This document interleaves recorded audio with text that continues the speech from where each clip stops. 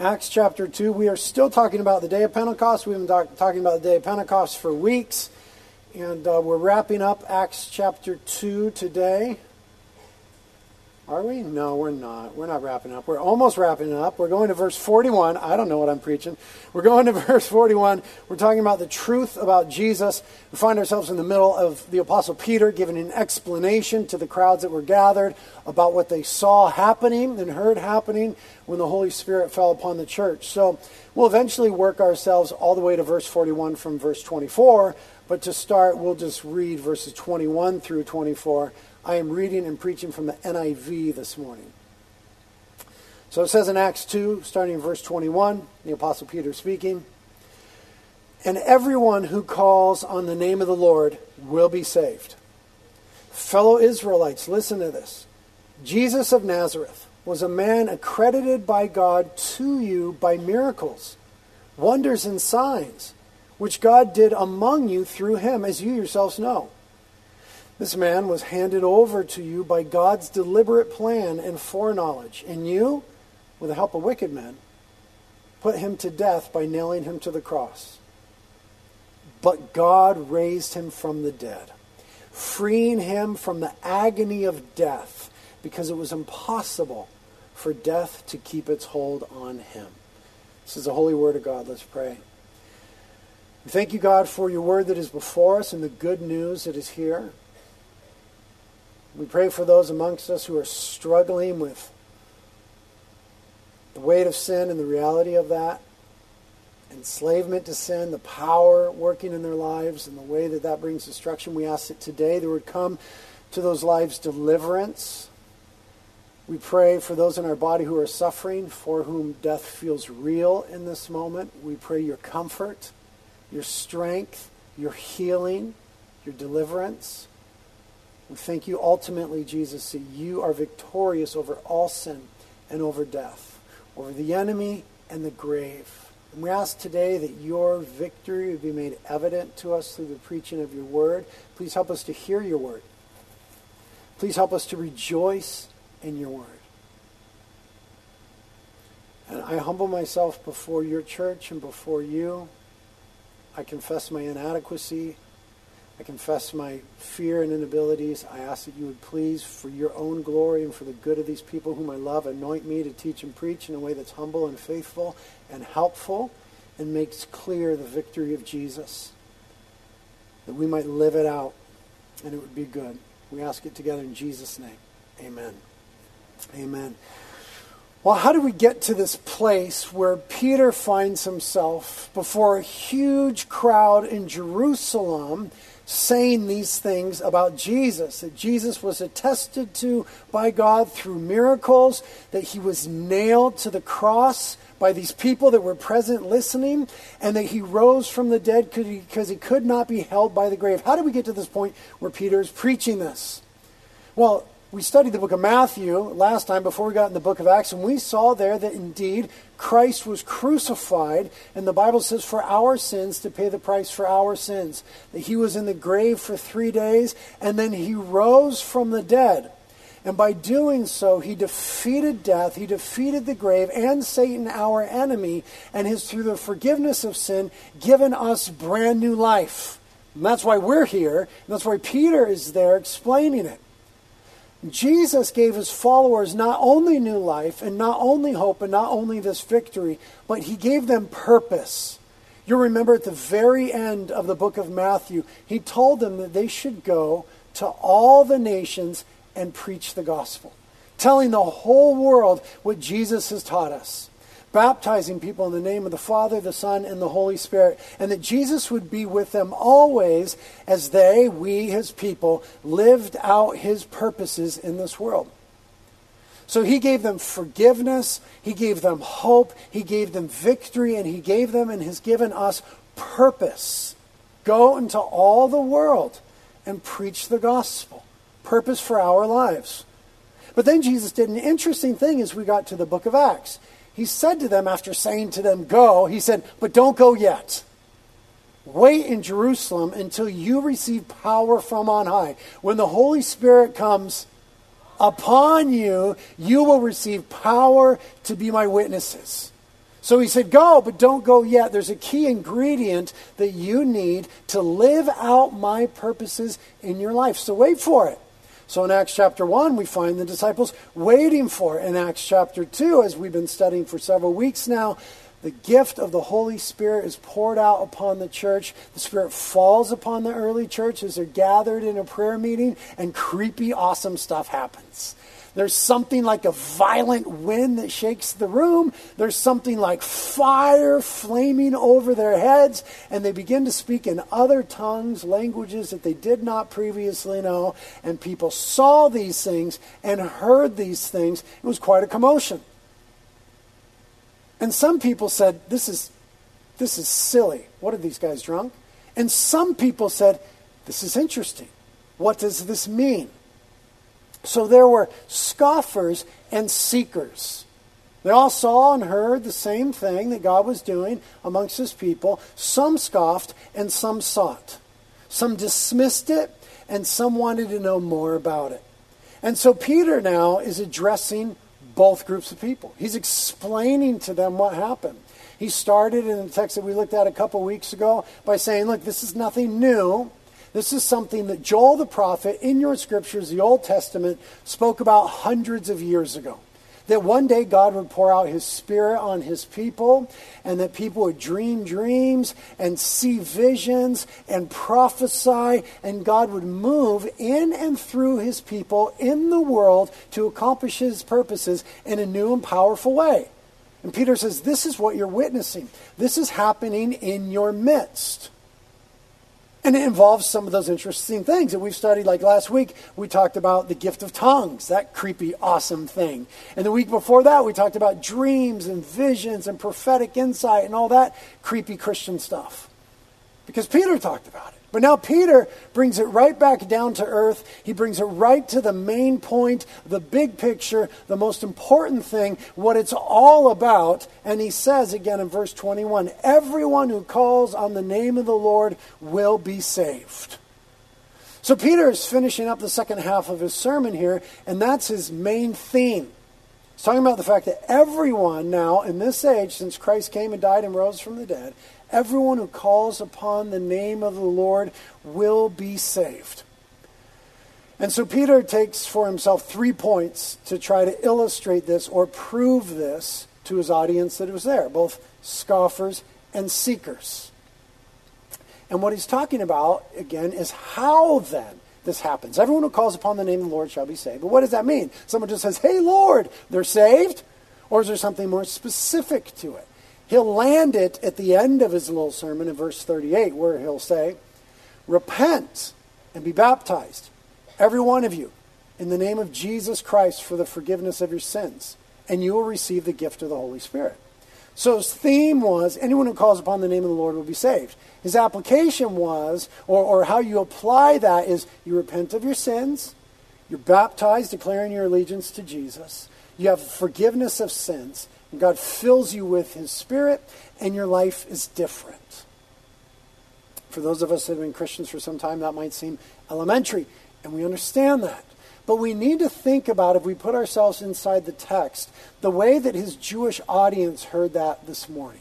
Peter's talking about that morning. Peter's talking about being saved. What was their concept from the Old Testament about being saved? Or said in a different way, having a right standing with God. How did they understand that? And how is what Peter is telling them different? Here's the way that they understood that. They understood that to have a right standing with God, they had to obey God's rules. The Old Testament is many things, but to a large part, it is a book of God's rules, God's law, it's called. And by revealing his standard and his law, God reveals himself to be holy or other, not like us, but he's different. He's holy, he's other, he's righteous, he's without sin, he's without error, he's perfect. And God reveals that himself as being that to finite humanity by saying, look, here's the way that I would have people live in this world. And he talks about our sexuality. He talks about our generosity. He talks about forgiveness. He talks about kindness. He talks about civil government. He talks about all these things that help his people understand who he is in his holiness. And then he gives them an if-then paradigm by which they were meant to exist. Okay? If you obey my law, then you will be blessed. If you do everything that I commanded you, then you will be in right standing with me. If you do not, then you will be cursed, God says explicitly. If you do not obey all my commandments, then you will not have right standing with me. If you obey my commandments, then it will go well with you, he says to Israel. If you do not, then it will not, he tells them explicitly. This is called being under the law. They lived in an if-then paradigm as it pertained to obeying the rules that God gave them. Living under the law. If, then. Romans gives us some New Testament thoughts about this and says, we know that whatever the law says, it says to those who are under the law, there's that phrase, so that every mouth may be silenced and the whole world held accountable to God. Pause right there for a minute. The whole world be held accountable to God. So, God, in essence, through the Old Testament, through the Bible, the whole of it, he reveals himself to the entire world and his righteous standard so that nobody gets to say in the end, I didn't know. You know how, like, if you get pulled over and you're, like, going 65 in a 25 zone, you're like, dude, I didn't know it's 25 zone. They're like, ignorance is no excuse. Here's a ticket. Ignorance is no excuse. God has sufficiently revealed himself in his word, his righteousness and his righteous standard and his will for humanity so that ultimately on the day of judgment, that's what we're talking about. On the day of judgment, we are without excuse. God has revealed who he is, who we are, and what he expects of us. So he puts us under the law then because he expects us to obey it. It's heavy. It's meant to be heavy. That's meant to be heavy. Is it heavy? Okay, are you paying attention? Because I'll get crazy if you're not. You paying attention? Okay, good. Verse 20 then says, therefore, no one will be declared righteous in God's sight by the works of the law. Rather, through the law, we become conscious of our sin. See that difficulty there? God has given his law, he's given a standard, he said we are to obey it, but the word reveals to us that none of us are going to hit the mark. All have sinned and fallen short of the glory of God. There is none who are good, no, not one, it says in the preceding verses. And ultimately, for those who are under the law, none of us will ever be declared right and in right standing with God through our obedience to the law. It's not possible because we can't attain to God's standard. Nobody in the end will hold up their life against the Bible and say, look, God, I pretty much killed it, dude. I was like killing it. I did all your stuff. He says that's not the way that it works because his law is according to his righteousness and his perfection. So then it says, through the law, we become conscious of our sins. And that's part of the purpose of God giving us his law. It's like a mirror that we look into and we realize, wow, I'm not like God. God is other than me. God is holy. I'm not holy. And I have fallen short of his glory and his expectations and his goodness and his will. So those who are under the law, again, we're talking about how the people Peter was speaking to would have heard these things.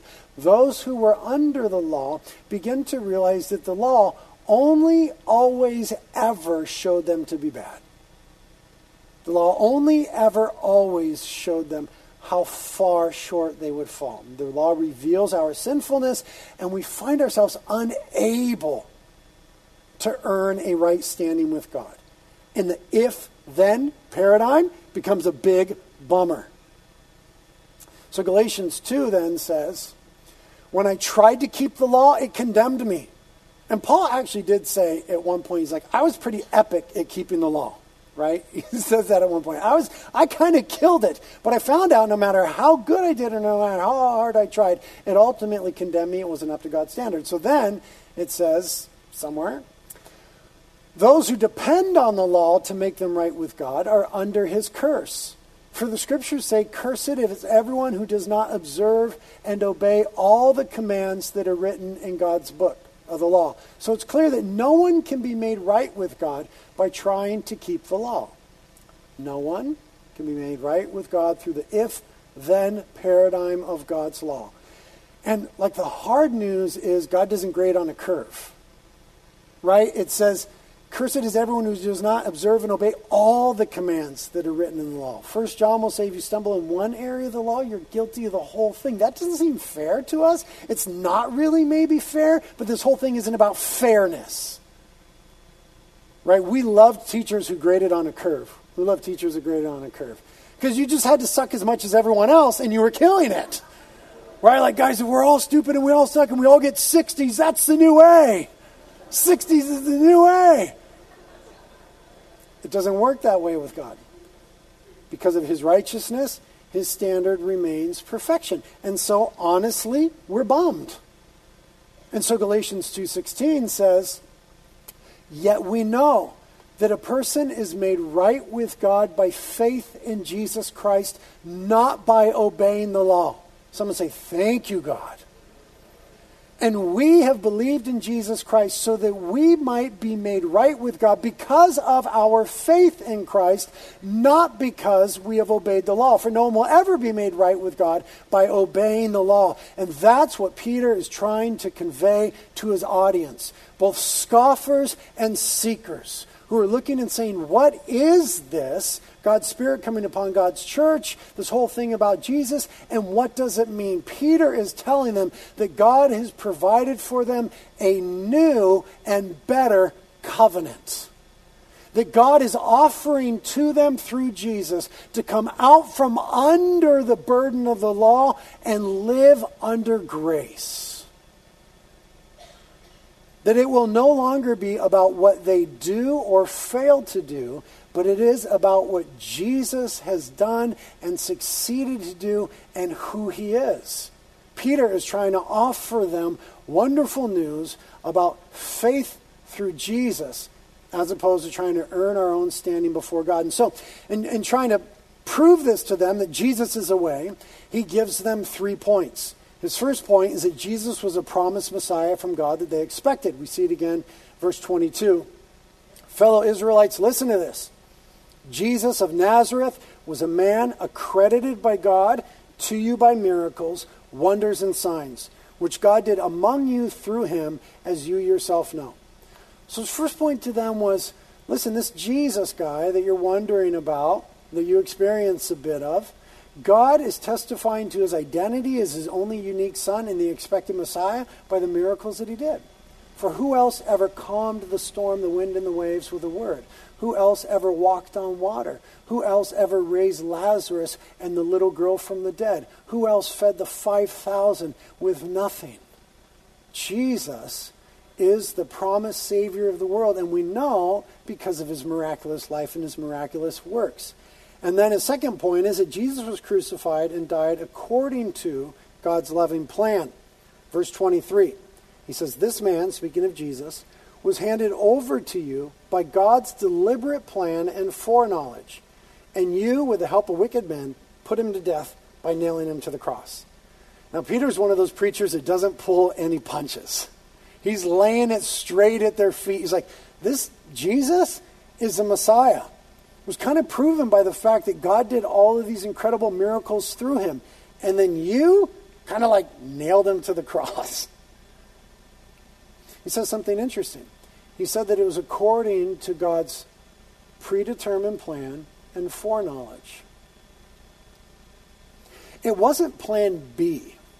It's not that God was trying to save the world and then things got messy and kind of slipped out of control. And he's like, you know what? Let's just make like this cross thing the whole game. Okay, hurry, let's do it. It wasn't a plan B. God always planned that after showing himself, revealing himself through the law, and then revealing to us something about ourselves through the law that we don't measure up to God's standards and we're not worthy, he would provide for himself a sacrifice that would satisfy his standard, his requirements, and his wrath. And he would do so because of love. It wasn't a plan B. It was always God's plan that he would move us out from under the law and into living under grace through his own Son. It was his predetermined plan. And yet they have some culpability for what happened there. I want you to see the tension for those of you that are theologically minded. There's a theological tension in the Bible that's hard to navigate. It is a tension between God's sovereignty and man's responsibility. The Bible says, without apology, that God is sovereign over all things actual and possible. God is always and forever in control. The Bible also says that humanity is responsible for all of our choices all the time. And in our finite minds, we have a difficult time navigating the tension between God's sovereignty and our human responsibility. It seems as though those two things are in juxtaposition to one another, or that they clash. If God is in control of all things, then how am I responsible for my own bad decisions? Wasn't God controlling all those things in some way? And it's right about there that our minds go, ugh. And the reality of Scripture is that God is sovereign and we, humanity, are responsible for our own choices. And that those two, as much of as it's a mystery, work in harmony. And God's sovereignty never serves in Scripture to mitigate man's responsibility. In other words, man doesn't get to make bad decisions and say, well, it's just God being in control. God's sovereignty never serves to mitigate man's responsibility.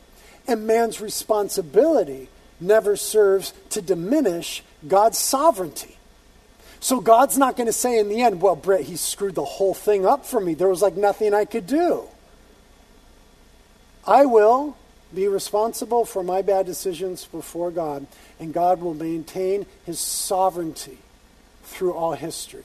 It's a bit of a mystery, but it's a real theological tension. And he says this is what God wanted to do. God was providing in the Messiah a Savior for the whole world. It was always his plan that he would be sacrificed for our sins, but you guys nailed him to the cross. Now, we're not those guys. We didn't hold a hammer. We didn't feel the flesh and pound into the wood. But in some ways, Christ died for our sins. Some ways we have a responsibility. It was according to God's plan and foreknowledge. Because he loves us, he wanted to provide a way for us. But we have to accept responsibility that Christ had to die because our sins are so great. And our sins begged forgiveness. And so God supplied, and God did so because of his love.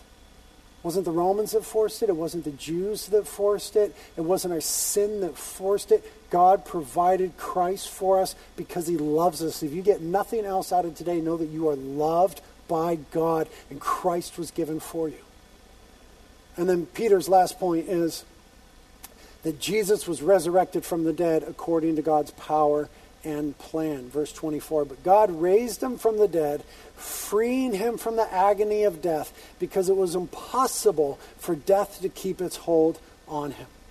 This is another way that he's trying to convince his original audience who lived under the law in the if-then paradigm that Jesus really was the one who brings the new covenant and would deliver them from that. Listen, tested to by God through miracles, died on the cross, and you're culpable in that, but it was God's plan. But God raised him from the dead, and even the grave could not hold him.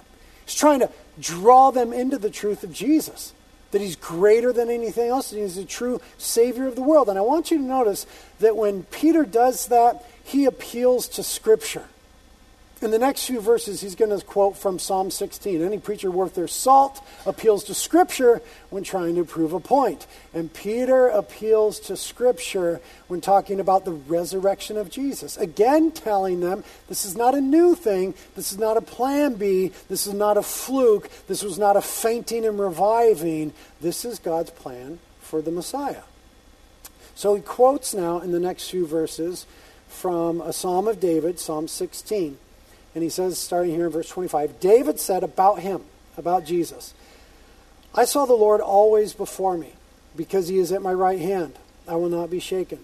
Therefore my heart is glad, and my tongue rejoices. My body also will rest in hope. Now listen to verse 27. It's interesting. because you will not abandon me to the realm of the dead. You will not let your Holy One see decay. You have made known to me the paths of life, and you fill me with joy in your presence.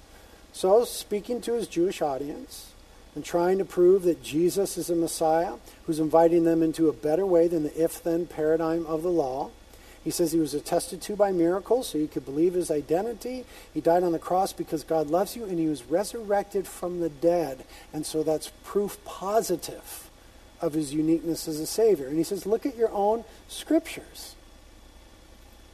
And then verse 27, again, is weird. All of a sudden David says, you will not abandon me to the realm of the dead, but you will not let your Holy One see decay. They probably read over that 1,000 times as Israelites. But look what Peter explains to them in verse 29. Fellow Israelites, I can tell you confidently that the patriarch David died and was buried, and his tomb is here to this day. So, David had said in that Psalm 16, my body's not going to decay in the grave. I won't be abandoned to the realm of the dead. Peter says, but his tomb is right over there. If we want to exhume it, there's David's body. He actually did decay in the grave. He is in the realm of the dead. Verse 30, he says, but he was a prophet, he explains now, and knew that God had promised him an oath that he would place one of his descendants on his throne, speaking about Jesus. Seeing what was to come, verse 31, he spoke of the resurrection of the Messiah, that he was not abandoned to the realm of the dead, nor did his body see decay. God raised this Jesus to life, and we are all witnesses of it. Exalted to the right hand of God, he has received from the Father the promised Holy Spirit and has poured out what you see and hear right now. So Peter says, your own scriptures testify to the fact that the Messiah would be risen from the dead. It's not plan B, this is plan A. God is doing this because of his love for you. And it shows you that Jesus is the name above all names. For there was no one else in history whom the grave and death could not hold but Jesus. And he says, and now he's exalted. And what you're seeing here is the work of Jesus in your midst. I love that Peter appeals to Scripture. And then he also does something. He says, you guys were eyewitnesses to this. That was a really important fact for his original audience, both scoffers and seekers, because you remember that Jesus was buried in a tomb just outside the walls of Jerusalem. So when Peter preaches a resurrected Jesus, and he says to them, you guys were eyewitnesses, Jesus had been there after he was resurrected from the dead. Remember, he was still on earth for 40 days before he ascended. And anybody who was doubting what he said at that time could go to the tomb and look and say, no, he's not here. The tomb is empty. They could go to David's tomb and say, yeah, that prophecy wasn't about David. He's still in the tomb. But Jesus' tomb is empty. He is risen. He's not here.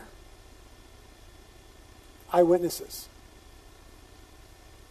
Now, we aren't eyewitnesses, are we? But we are witnesses. The truth of the empty tomb is evidence in the transformation in our lives.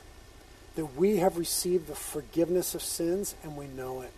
That we have been delivered from the domain of darkness into the kingdom of the beloved Son. That we used to live under the heavy weight of the if-then and what felt like a curse from God. And we have been brought into sonship. Sons and daughters of God. The beloved of God. Who receive forgiveness and are known by God. And are now delivered from the power of sin. And so ultimately from the power of the grave. That's why sometimes preachers say, can I get a witness? Because it's that kind of witness. We have been saved. We have been transformed. We belong to him. And it's as powerful testimony in our world as the empty tomb was in Jerusalem. That's why, brothers and sisters, we've been talking about Pentecost and the Holy Spirit coming upon the church, that they would receive power to be his witnesses. Can I call us to not be afraid to be witnesses for Jesus Christ? I know what it's like. I know the intimidation. I know that our culture would try to intimidate us. I know that the workplace intimidates us. I know that our family members intimidate us. I know my own pride intimidates me. But at some point, we got to rise up by the power of the Holy Spirit and just witness to the fact that I have been forgiven, that my life has been bought with a price, and I am brand new, that I am delivered from shame and guilt, and I belong to God and I have eternal life. That's witness. That's the truth that we have. Dude, it's too good to keep under wraps. It's too good to keep under wraps. Don't roll the stone back in front of the tomb. Let the empty tomb speak through your life. Romans 1 says about Jesus and the resurrection, God promised this good news long ago through his prophets in the Holy Scriptures. The good news is about his son. In his earthly life, he was born into King David's family line, and he was shown to be the Son of God when he was raised from the dead by the power of the Holy Spirit. He is Jesus Christ, our Lord. So that's the ultimate display of power, Christ's resurrection from the dead. The Bible says that the same power that rose Christ from the dead is alive and working in the life of the believer. Man, we've got to lay hold of that power. For the good of our community, for those whom we love, for the glory of Christ, we've got to lay hold of that power. You know, in the Jewish mind, in the audience that was there, David was like a big deal. King David was like a big deal. You know what I mean? Like, David was the warrior king, and David took on Goliath, and he took on the Philistines, and he was a great king of Israel, and all this awesome stuff. And part of Peter's point is that one greater than David has come. David might have defeated the lion and the Philistines and all these other things, but Jesus has defeated and broken the power of sin. David might have cut off the head of Goliath, but Jesus has defeated the power of the grave. Through the cross, Jesus has broken the power of sin. Think about the power of sin in our lives. Think about how destructive sin is in our world, in our own lives, in our relationships. Think about the way that we were ruled by sin before we came to Jesus. Even though we knew what we were doing was destroying us, we went in that way. And even today, the power of sin. Man, how many of you can testify to the fact that there's something in your life and you're like, I'll never do that again. I'll never do that again. And you find yourself doing that again. You say, I hate this. I never want to do this. I hate this. I'll never do this again. And 3 days later, you find yourself doing the same thing. Man, there's a real power to sin, but we need to hear with the ears of faith, because Scripture says it, that Jesus has broken the power of sin. Romans chapter 6, he's broken the power of sin. So we are no longer slaves to sin. So we need to learn with the help of the Holy Spirit and faith in Scripture to learn to walk in victory, for Jesus has broken the power of sin. And let's not flirt with sin. Man, sin destroys. And what sin does is lead to death. Romans 6:23 says, the wages of sin is death, or what sin earns us is death. But the free gift of God is eternal life in Christ Jesus. I want you to see the connection between death and sin, because Jesus defeated sin and death. And they're connected. We were made to live, not to die. We were created by God to live. But God gave us an if-then paradigm. If you obey me, then you will live in the garden in my presence. If you do not obey me, then you will die. And humanity rebelled. And so death entered into a realm that was meant for life and for beauty. And the effects of death reverberate in our world. Man, we live like in a culture right now that can't figure out how to deal with kids going to school and shooting each other. This is like the scent of death in our nation, in our world, in our culture. And however we try to frame it, and whatever we try to make it about, and however we try to legislate it, listen, all death is the result of rebellion against God. And humanity reaps what it sows. We are living in a world that is racked with the effects of sin and death. This is why we repent of sin and go toward God and repeatedly repent of sin, because sin brings death and all that reeks of it. Jesus came to deliver us from the power of sin and the ultimate effect of it, that is death. It says in 1 Corinthians 15 about a future hope. Then, when our dying bodies have been transformed into bodies that will never die, this scripture will be fulfilled. Death is swallowed up in victory. O death, where is your victory? O death, where is your sting? For sin is the sting that results in death, and the law gives sin its power. But thank God, he gives us victory over sin and death through our Lord Jesus Christ. There is coming a day where death will be swallowed up by the victory of Jesus. But we realize that we live in the tension of the in-between. When Christ has come, died, he's resurrected, he's ascended, and Christ is coming again. And for those who put their faith in Christ, the power of sin is broken, and we are ultimately delivered from the grave and from death and all that stinks like death. But we're waiting for Jesus to return for the day when there will be the great reversal, and the sting of death will be removed. Once and for all, the sting of death and everything that reeks of it in our world. Because Jesus is greater than death. And he's given us the victory. But it's not like we just hold on like on some crazy roller coaster ride until Jesus comes back and let's just hide out and hold on, and then when he comes back it'll be okay. He's given us the victory now.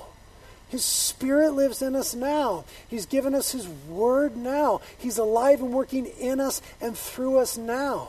You are delivered from the domain of darkness and delivered from the power of sin now. You are a beloved daughter, a beloved son of God now. His Spirit is alive at work in you. Let's lay hold of that for the glory of Jesus, that he might be known in the world as witnesses, for the good of our community, our nation, and our world. Let's lay hold of that and the purpose that's in that. And what Peter hoped they would get from his little sermon here is that the love of God was bigger than their own sin, than any sin. I mean, he's talking to the dudes that nailed Jesus to the cross. And he's offering forgiveness to them. Remember Jesus, when he was on the cross, what he said? Father, forgive them. Man, someone throws the smallest stone at my reputation, I'm like, God, kill him. Hurts me in the slightest way, I'm like, Mom, kill him. Jesus was mocked, spit on, the flesh ripped from his back, the thorns pressed into his skull, nailed to the cross, naked for all to see. And he says, Father, forgive them. This is the love of God. This is the love of God. And if God's forgiveness could be extended to them, God's forgiveness can be extended to me and to you. There's no sin we have committed that is bigger than the love of God. And so they asked when they heard all this, verse 37, when the people heard this, they were cut to the heart and said to Peter and the other apostles, Bros, what should we do? It actually says brothers, but I like bros. Brothers, what should we do? And he just showed them that Jesus was the Messiah, attested to by miracles, that he died on the cross according to God's plan, but they had culpability in that, and that he was resurrected from the dead, that he was more powerful than the power of sin and the power of the grave. And they said, what should we do? And Peter lands a plane for them and says explicitly, repent and be baptized, every one of you, in the name of Jesus Christ for the forgiveness of your sins, and you will receive the gift of the Holy Spirit. The promise is for you and your kids and for all who are far off, for all whom the Lord God will call. He said to them, repent. To repent is to hang a U-turn. It's to confess that we've been going our way, but it's time to go God's way. Whatever their intentions were, however much they tried to keep the law, Peter said to them, repent. The way to forgiveness of sins is to recognize, to confess, to confront the idea that our sins are actually wrong before God and should be turned from. That's what it is to repent. It's to turn from and turn to. It's a U-turn, to turn to God. And then baptism is a symbol of a new allegiance. That we are now allegiant to Jesus Christ as King. that he is now our king. So to repent is to say, okay, I'm turning from my sin. I've been wrong to God. He is right. Putting my faith in Jesus and what he did for me on the cross. And I am identifying with his work and making him my king. To be baptized is a picture of the work of Jesus, of the forgiveness of sins, and to declare in a dark, dark world that we have a new, better, true king in Jesus. And then we receive forgiveness and the gift of the Holy Spirit. And then David's little psalm that we read becomes true of us. I saw the Lord always before me because he's at my right hand. Therefore I will not be shaken. My heart is glad and my tongue rejoices. I will also rest in hope. He'll not abandon me to the realm of the dead, nor let me see decay. You have made known to me the paths of life, and you will fill me with joy in your presence. That is the hope for the believer. And so Peter just offers it to them. Verses 40 and 41 is where we end. With many other words he warned them. And he pleaded with them, save yourselves from this corrupt generation. Obviously, Peter didn't mean that they could save themselves, literally, right? Turn from this wicked generation. Put your faith in Jesus. He just explained that. Verse 41. And those who accepted his message and were baptized, those who accepted his message were baptized, and about 3,000 were added to their number that day. Pentecost came, Peter preached, 3,000 people got saved and baptized. Oh man, I wish the Lord would do that next week at Easter.